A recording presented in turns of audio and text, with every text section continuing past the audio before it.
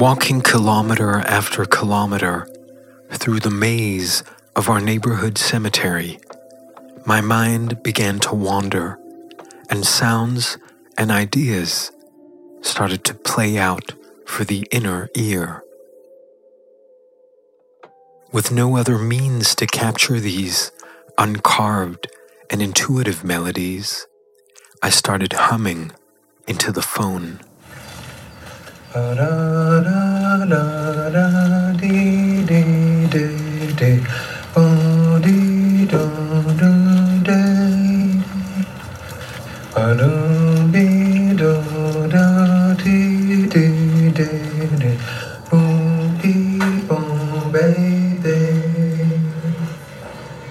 This sound of humming, captured as my mind was drifting, led me to what has become somewhat of a cornerstone or essential ingredient in my work.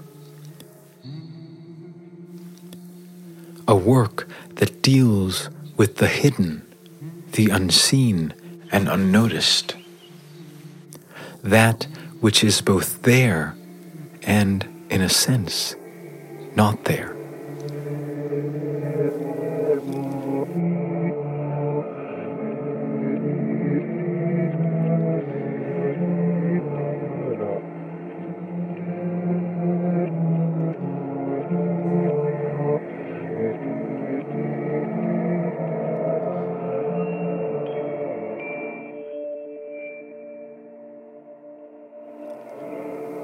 As weeks and months passed, I slowly filled up my phone with hummed melodies that seemed to be simultaneously welling up inside me and hovering above me. This string of melodic communications came from somewhere unknown to me. It was not whispered in my ear. It was not thought out and constructed in my mind. It was as if it was leaking into my conscience from somewhere in my inner world. In an effort to make sense of these voices and melodies, I captured them, using the memo application on my phone. I began to see humming as a border region or interface between the inner world and the outer world. Listening back to my recorded humming, it struck me as both the simplest and the most profound sound.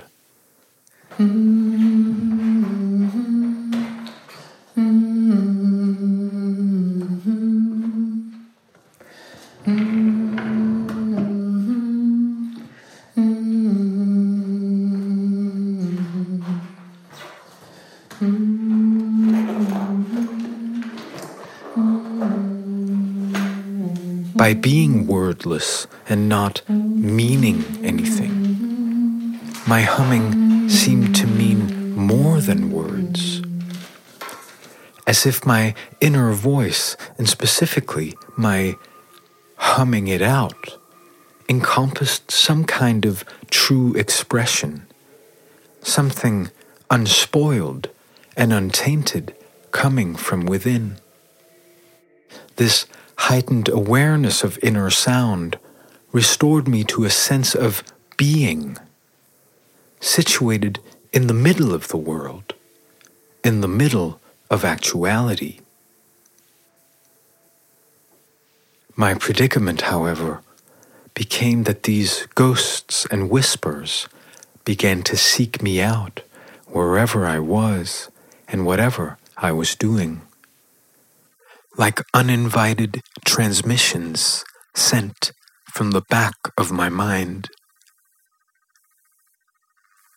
While running around the gray lakes of Copenhagen.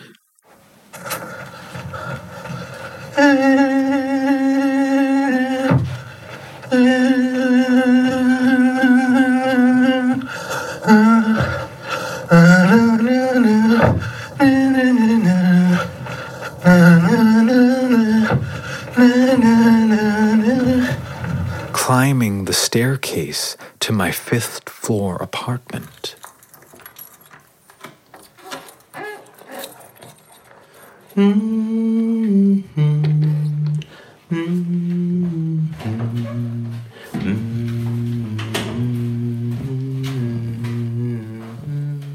Or changing my son.